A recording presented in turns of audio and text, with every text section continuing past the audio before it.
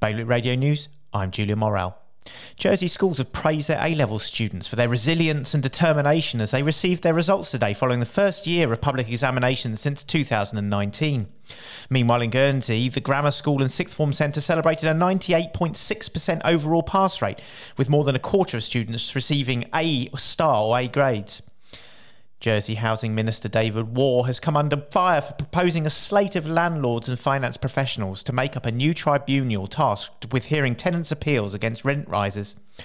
Guernsey Post has advised islanders to post UK and international post early and order foreign currency as soon as possible to avoid the impact of a Royal Mail strike planned for the end of next week.